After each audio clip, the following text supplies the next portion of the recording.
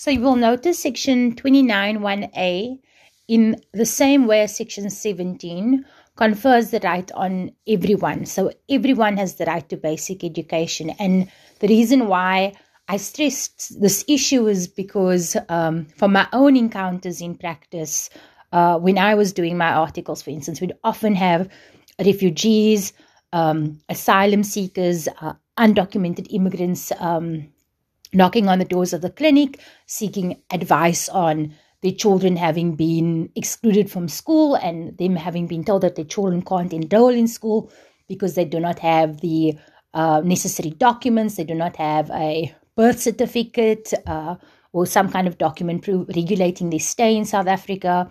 Or one of the cases that I was involved in was a refugee who was denied the right to a fee exemption. So the South African Schools Act allows for the charging of fees in certain instances, but then requires that parents be exempted from fees if they meet certain criteria.